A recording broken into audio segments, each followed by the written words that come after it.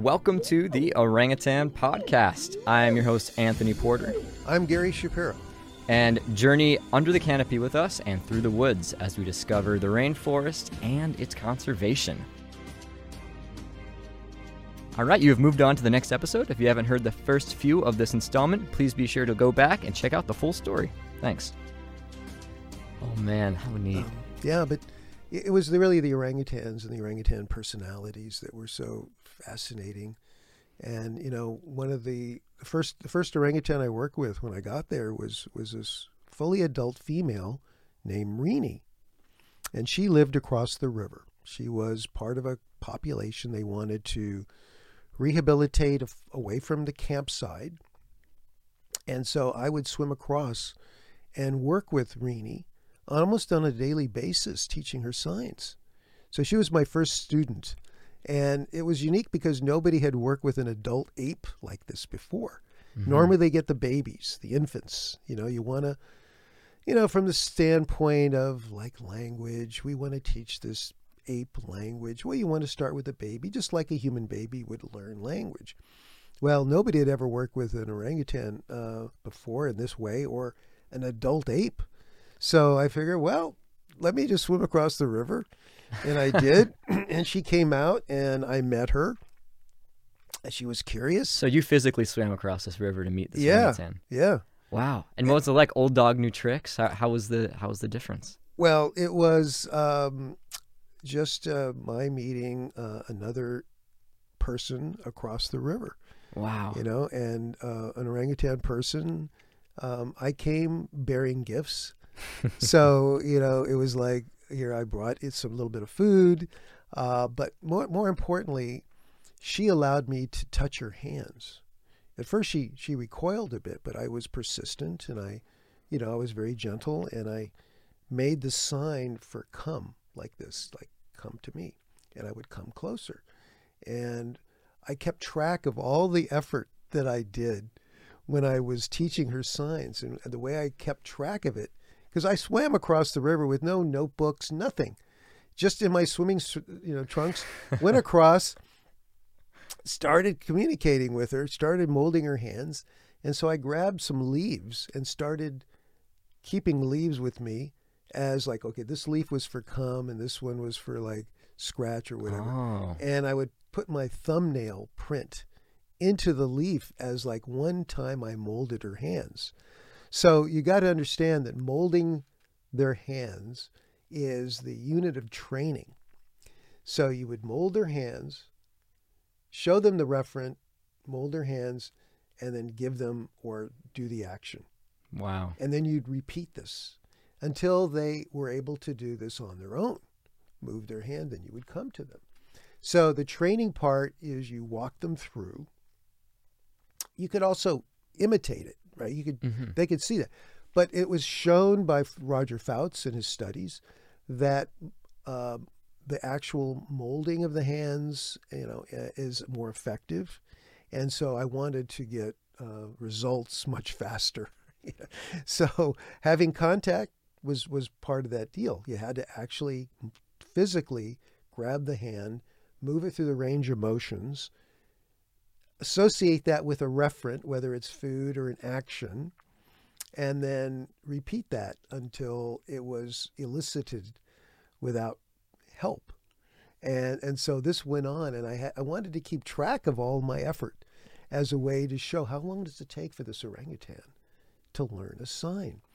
So I took the leaves back, transcribed them at home, back at my place, and eventually got smart enough to bring like a notebook or a recorder and did it that way as well. Still swimming across the river at this point? I was swimming across the river for a while, put the items in little bottles of hot sauce that, the empty bottles that I brought across with the pineapples and the food. And I would sit down across the river on these logs or the wood. And that was our classroom. And she would come down. I would call her name. She would then come down and would spend up to an hour with me as I would be molding her hands, teaching her signs. And this was what I did for almost 2 years. And eventually, of course, I would take a a boat across the river, one of the canoes, and we went to a feeding station they had inside. That became also one of the training areas. So it evolved over time. But that first day, when I first met her, actually it was the second day of my arrival at Camp Leakey. I think I went across and started this. Wow. So I was just right out at the gate. I wanted to get to know this orangutan. I wanted to find out if she could learn. And literally within a few days, she was producing signs on her own. Amazing. And I was like, there was nobody here I could share this with. Eureka. Yeah. Yeah. And she was quite something. I mean, Rini, she was kind of a lazy orangutan. She would build ground nests. She wouldn't go up into the trees like most orangutans, but she would build them, in the dry swamp. Huh. And one day, it was like on July 7th. Was it 7th? It was like almost like a week after I met her. She took me by the hand and walked me to one of her ground nests and laid back, spread her legs, and pulled me towards her.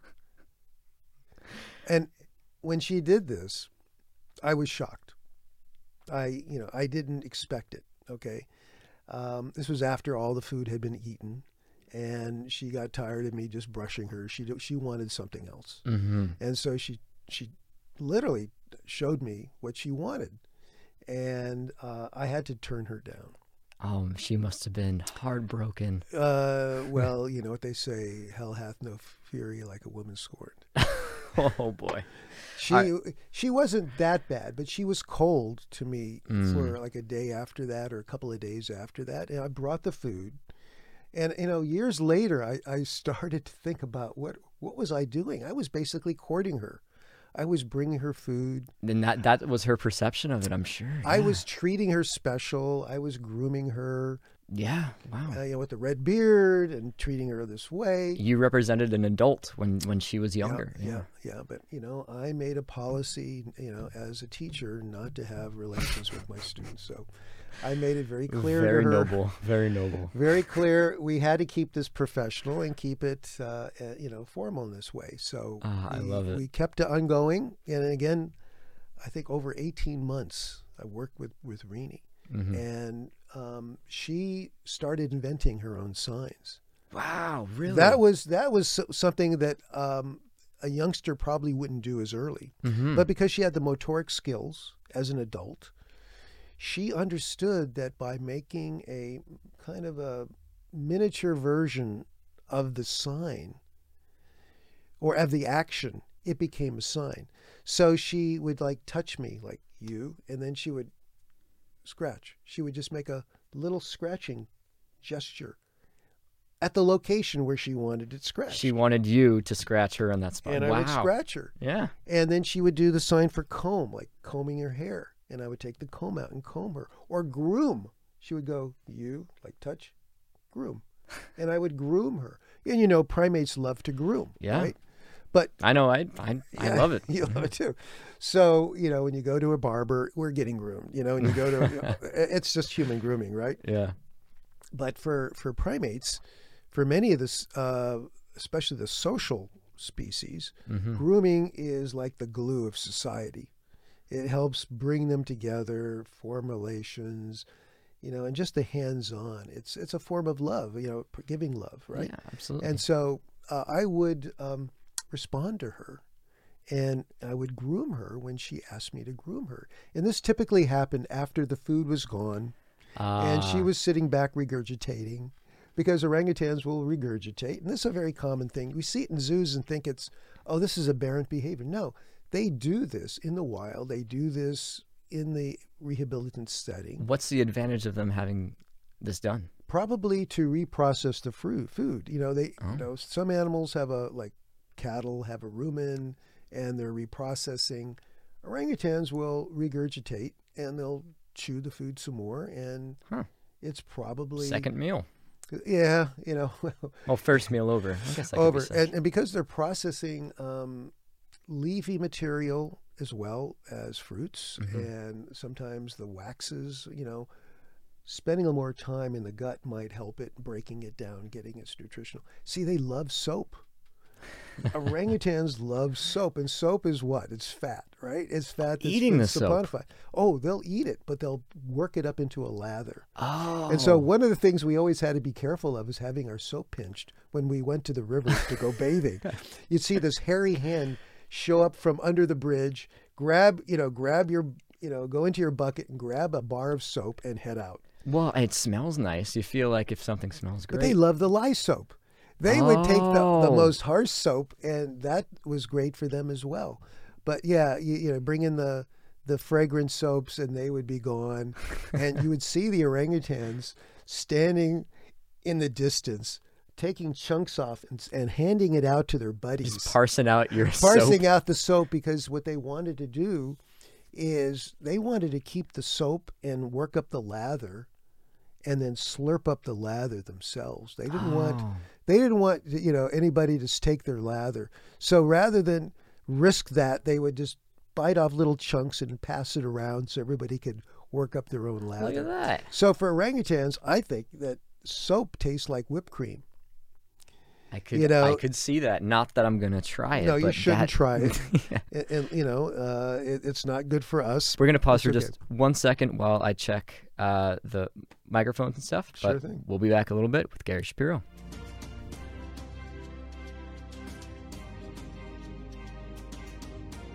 All right, and we're back with Dr. Gary Shapiro. And I know a lot of the times we're working in nonprofit organizations, you got to wear a bunch of different hats. Has there been a role or a job that you just did not expect to get put into while you're out there in the rainforest that maybe is a little out there, a little bit different than what people would expect at home? I'm the kind of guy who isn't averse to doing, the sweeping as well as, the leadership part of it. So if you're running an organization and you're starting out, you got to do it all. And it's part of the job. And so, I've never shied away from it. There are times where if you're out in the field, you might have to do something that could be considered dangerous. You might want to think about it before you do it and prepare, because, you want to be healthy and you want to stay alive. And, those could be taken away very quickly if you're not careful and you don't plan properly. So that's my advice is, plan it out and make sure you've got a good team and just try to execute the best way you can. Wow. Yeah, absolutely. So you've talked a little bit off air with me about you having to be on these patrols and going out in the rainforest to make sure that things are happening the way they should be. Right. What's your thought process when you come upon maybe an operation that is illegal and you see the folks doing it? What would be your mode of action to make sure that things are taken care of? Well, again, you go with the authorities. Mm-hmm. As a guest in Indonesia, I didn't have the authority to do things like arrest people. Right. I mean, there was a time where I was on a patrol with the government officials going up a river, looking for people who were illegally taking materials out of the national park. A national park, you're not supposed to take anything out, not even leaves or anything like that. I mean, it's there for a reason. Mm-hmm. But people are desperate. Some people are looking for an opportunity. And at this one point, we found these individuals who had the bark of a tree. They were going to sell the bark to make mosquito coils, these mosquito repellent coils. Huh. So, you can do it synthetically, or you can get natural products to make a repellent for mosquitoes, because mosquitoes are a problem, as you know. But it's illegal to take it out of the park, and we had intercepted this man and his nephew. And so the park authorities, along with the police, confiscated the boat and took these folks into a room where they addressed them and told them, "Do you realize you're breaking the law?" And this is what the park officials said. And then the police guy, waved his gun and said, you shouldn't be doing this, right? And then they asked me to come in, and I said, well, yeah, I'm I'm the international guy, and you should know this is not a good thing. So I just offered my 2 cents, right? Saying, yeah, you probably shouldn't be doing this, and I the like world how is watching, the guy with the gun was waving it around, and then when that didn't work, they're like, all right, Gary, get him. Well, I think they were all terrified. Right. But the thing was, they were let go. Mm. It did no good to try to, put them in behind bars. Yeah, you want to be on the side of people that are in the area. Yeah. Exactly. And we've learned over the years that it's best to not go in with guns blazing, with even... There were times way back when we would take the fishing nets of people who had put them into the area, the reserve. This is before it was a national park, I believe. And we would remove them. And that was probably the wrong thing to do, looking back at it now, because it didn't improve our relations with the villagers. In fact, that was like, well, why are these Westerners... They get to go inside this area, and we can't even get fish. Right. Yeah. So That's you can be understand, Yeah. So from our perspective, we were just trying to protect the integrity of this reserve. I mean, we thought we were doing the right thing. I think you got to look at things case by case when you're doing conservation and understand that these communities are part of. They could become the protectors of what you're trying to save. Yeah. In a perfect world, that would be the role that they would take, yeah. Right. And this is why education is so important. This is why I evolved from doing the original work to the education work that the Orangutan Republic Foundation does. That's perfect. Well, that seems like a perfect time to segue into the Orangutan Republic. Yeah. Tell me the story about how that's grown, and now there's partnerships internationally, and this has grown into not just an education center, but something that really has inspired countless people to make sure they know about the rainforest. You want to talk on that a little bit? Yeah, I'd be happy to, because, when the Orangutan Republic was started in 2004 as an education initiative, it was really the result of my spending many decades doing the original work that we described out in the field, and then creating the first orangutan advocacy group called the Orangutan Foundation, whose main job was really to help do the rehabilitation work and some research. And that was the kind of conservation that we were doing. Yes, protecting maybe the national park was part of that whole area. But we weren't spending enough time and money addressing the root cause, which is the lack of education, ignorance by people who just don't know about what the situation is. Fear, fear of orangutans, fear of these animals that, sometimes would wander into their property. And so education, we saw, my wife and I, my Indonesian wife Ingriani and I, we both felt that education was really the key, and that by starting a new organization, we could address the root causes of what all the problems were that we were seeing for so many years. And so that was the origin for the Orangutan Republic. A few years later, we became a foundation. We started, before even we became a foundation, the scholarship programs that have now blossomed. We have given out it's called the Orangutan Caring Scholarship Program. And we started with a single scholarship in 2006 in North Sumatra. This is where we started the Republic. We decided to work in North Sumatra, where at the time orangutans were critically endangered. We now know that all orangutans and all their populations are critically endangered. But at the time, my wife and I wanted to focus on that population because they were looked at to be most imminently, facing extinction. Right, yeah.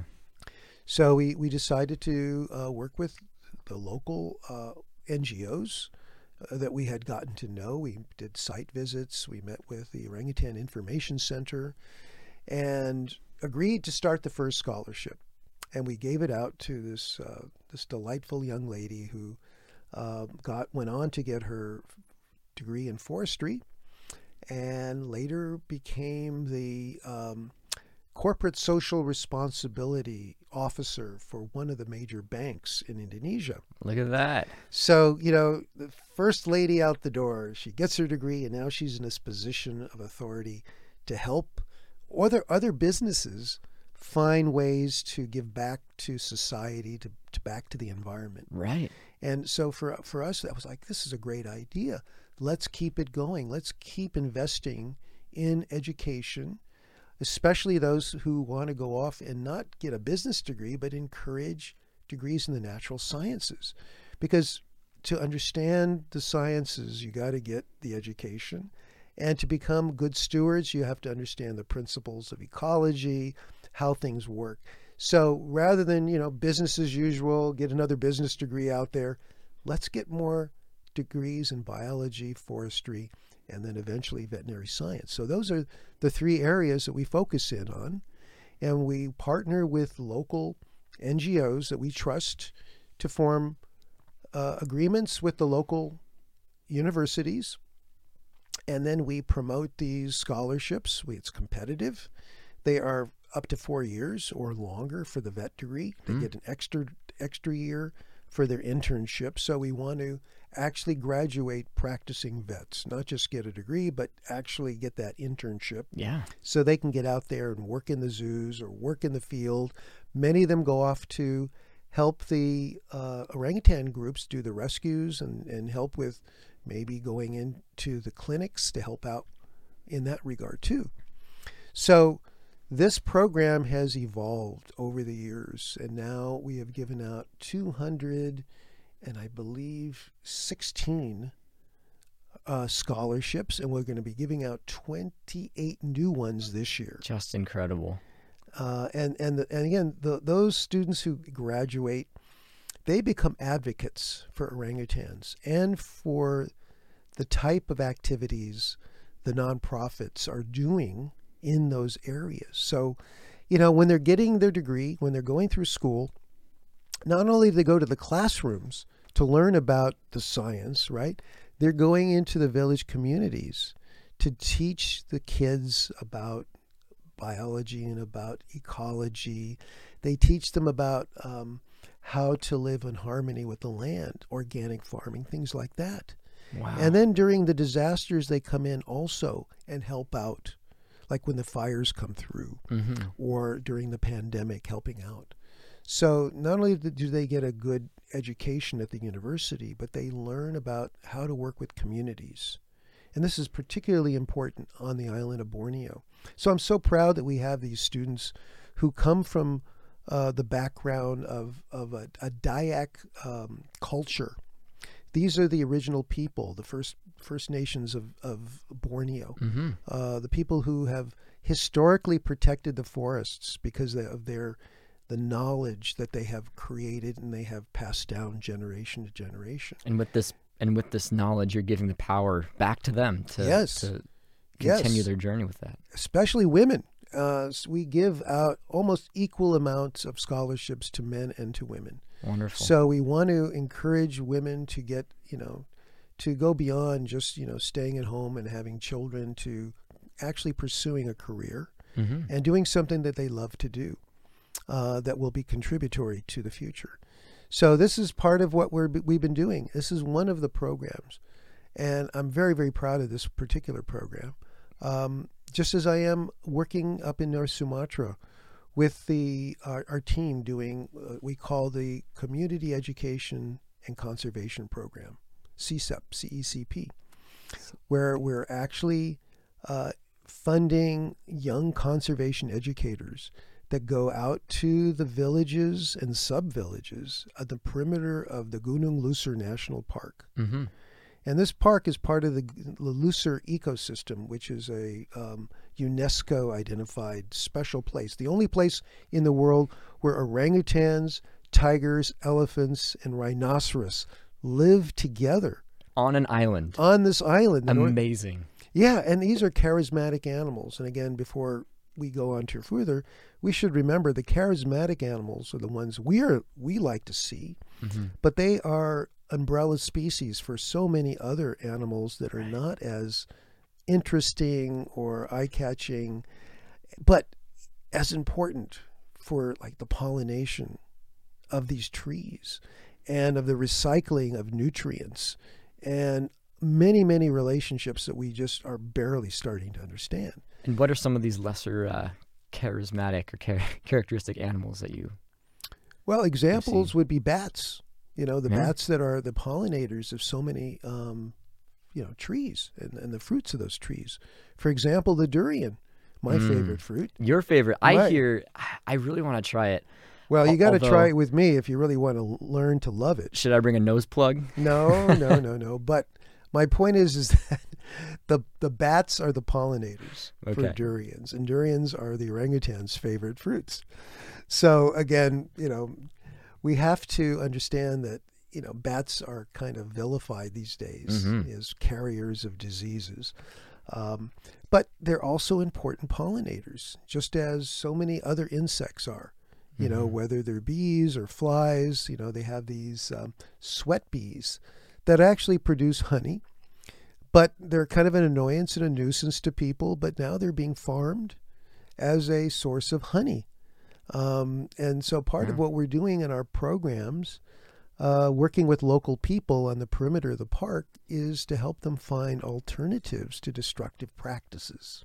Oh, I see. So, you can educate people in school, but it's also important to educate people with practical skills that help them improve their livelihood at the perimeter of the park, because we want these people not to become destroyers and make incursions into the park, but to stay on their plot of land and to do better and to improve their livelihood so they can send their kids to school and not have to resort to things like opening up this forest area where nobody's watching and plant oil palm or some other crop, because that is what's nibbling away at the perimeter of the park. And we want to make sure that we can address this issue in a humane way. Right.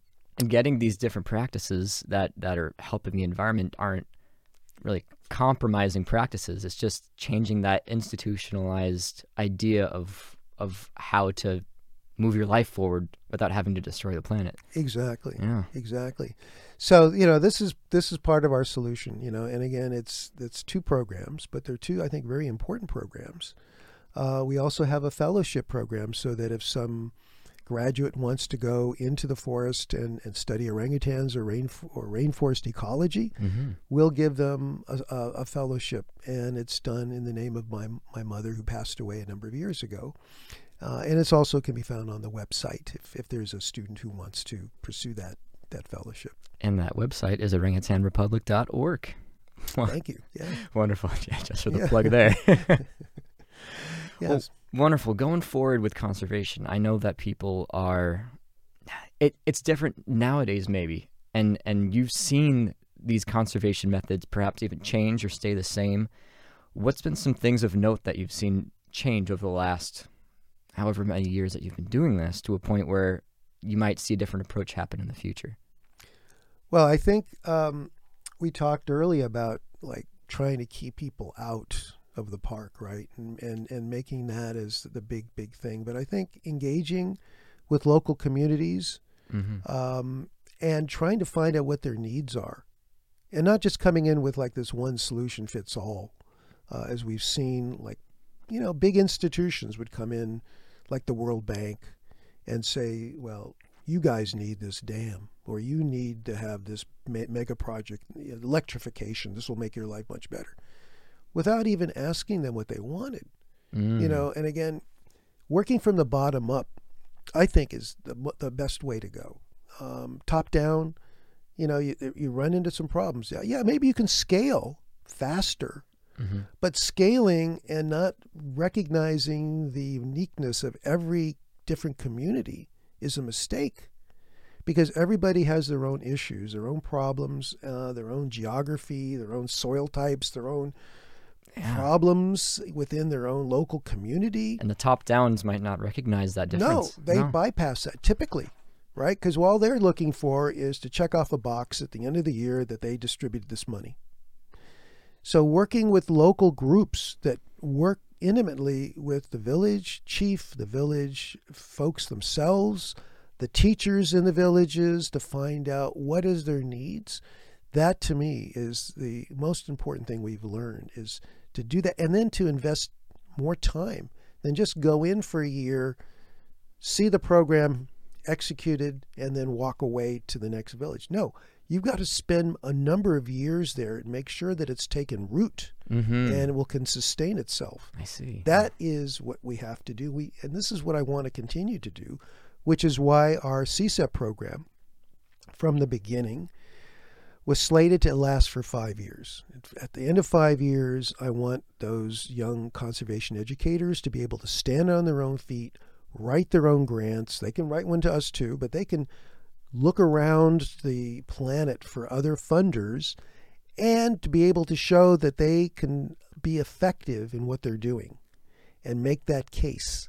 And then I want to start to invest in other groups.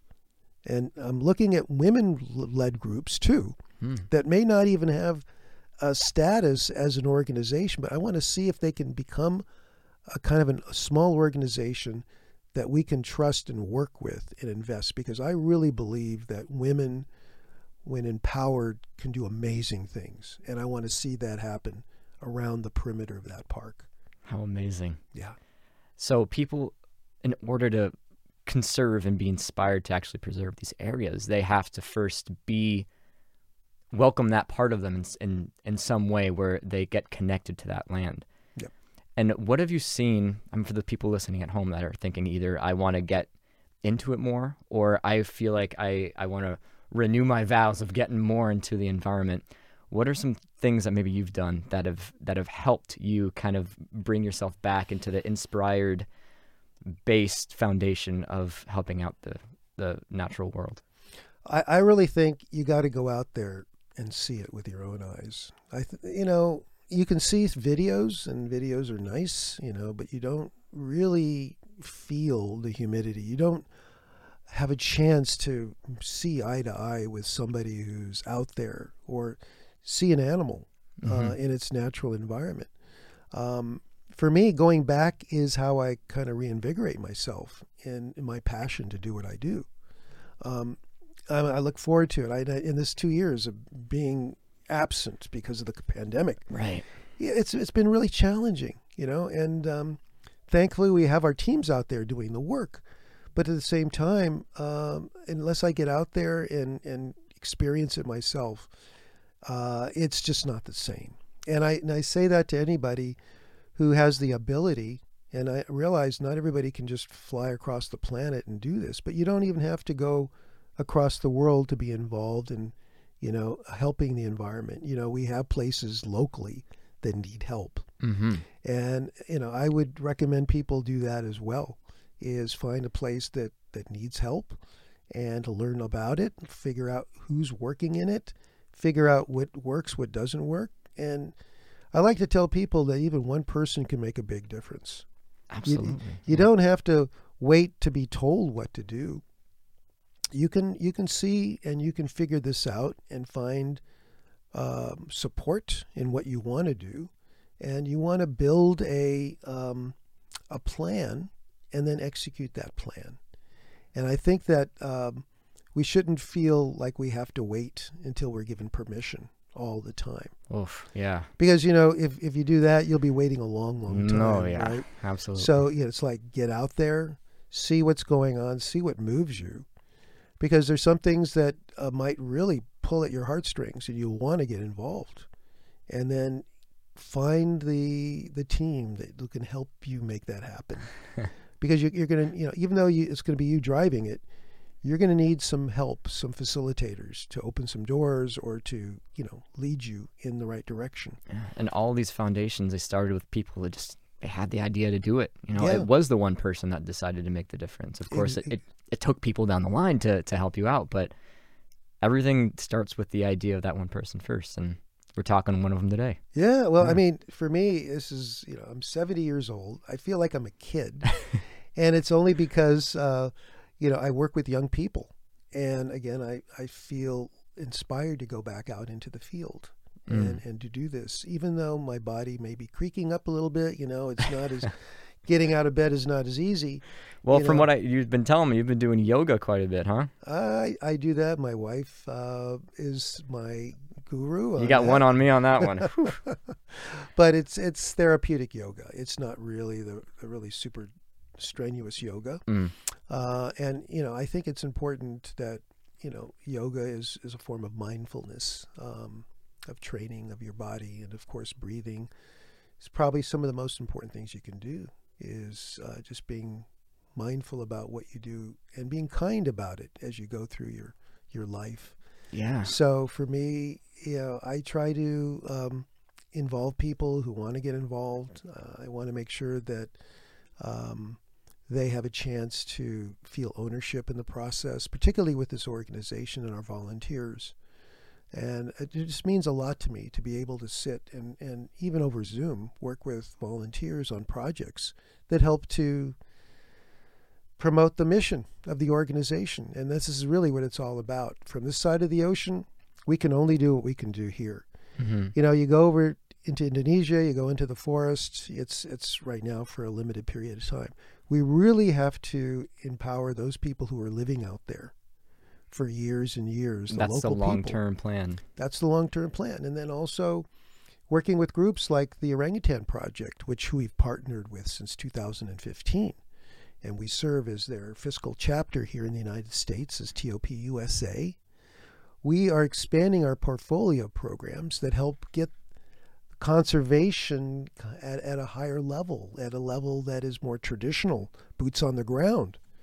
And ultimately, we're hopeful that we can successfully manage large tracts of forest land for future generations. This is one of the things we're working on as well, is working with the government, applying for concessions that we can manage as conservation concessions so that future generations will have land, plus the species that we're releasing, like orangutans, will have a place that they can feel protected in. Absolutely. Yeah. And while that's all happening out there, you said for the last 2 or so years, you've been kind of sequestered here in the U.S. for pandemic reasons. What's been keeping you inspired and passionate about the outdoors? Anything? Well, just the hope that I can get back out there. Wow, the long-standing hope. There it is. Yeah, you have to have hope. And I think that's the other thing. I really look forward when I see Jane Goodall. She's an inspiration because she talks about the importance of hope. You can look around the world with all that's been happening and feel despondent. But I think that ultimately we have to understand that if we keep working at this, we build this kind of critical mass of people who are hopeful, we can get through this period. And we just have to reflect upon more in ourselves about what's driving us, why are we doing this, and realize that we're doing it for a bigger reason than ourselves, and that we collectively can do a lot of good.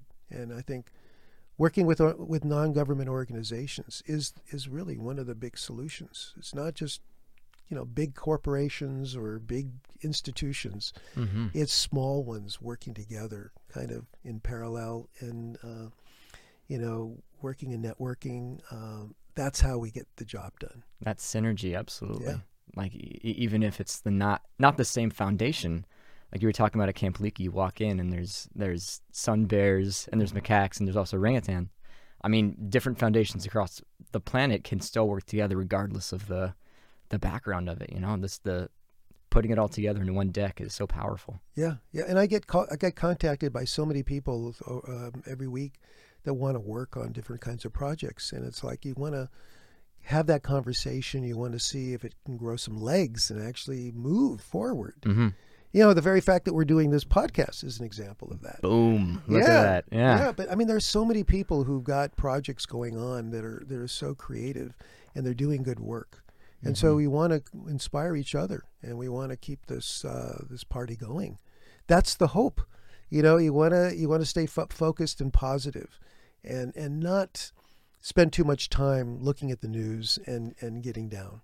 Yeah, it's very easy to do that, and it's encouraged in our society to keep doing that. So yes, taking a step back, like you said, I found that for sure. Sometimes it feels like willful ignorance to take a step back from watching the news all the time, but I mean, perspective-wise, 100 years ago, people didn't have the news every single day. You would get the town crier once every however long, and that was enough. Having hourly news updates might be a little much, in my opinion. Digital overload. We can it'll actually affect us psychologically. We know that. So unplugging and being able to get into nature is so important for our well-being. And I think that we just have to do it wherever we are, even if it's not in the jungles of Borneo.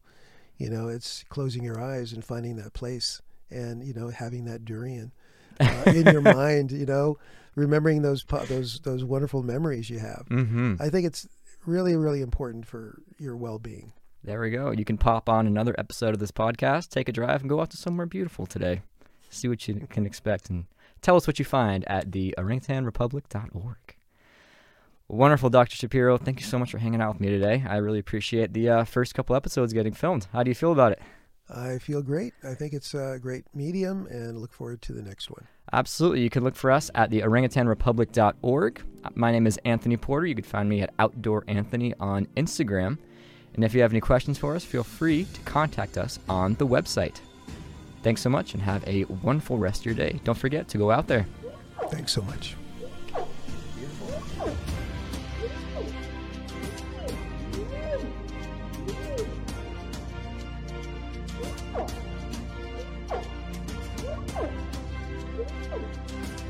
Oh.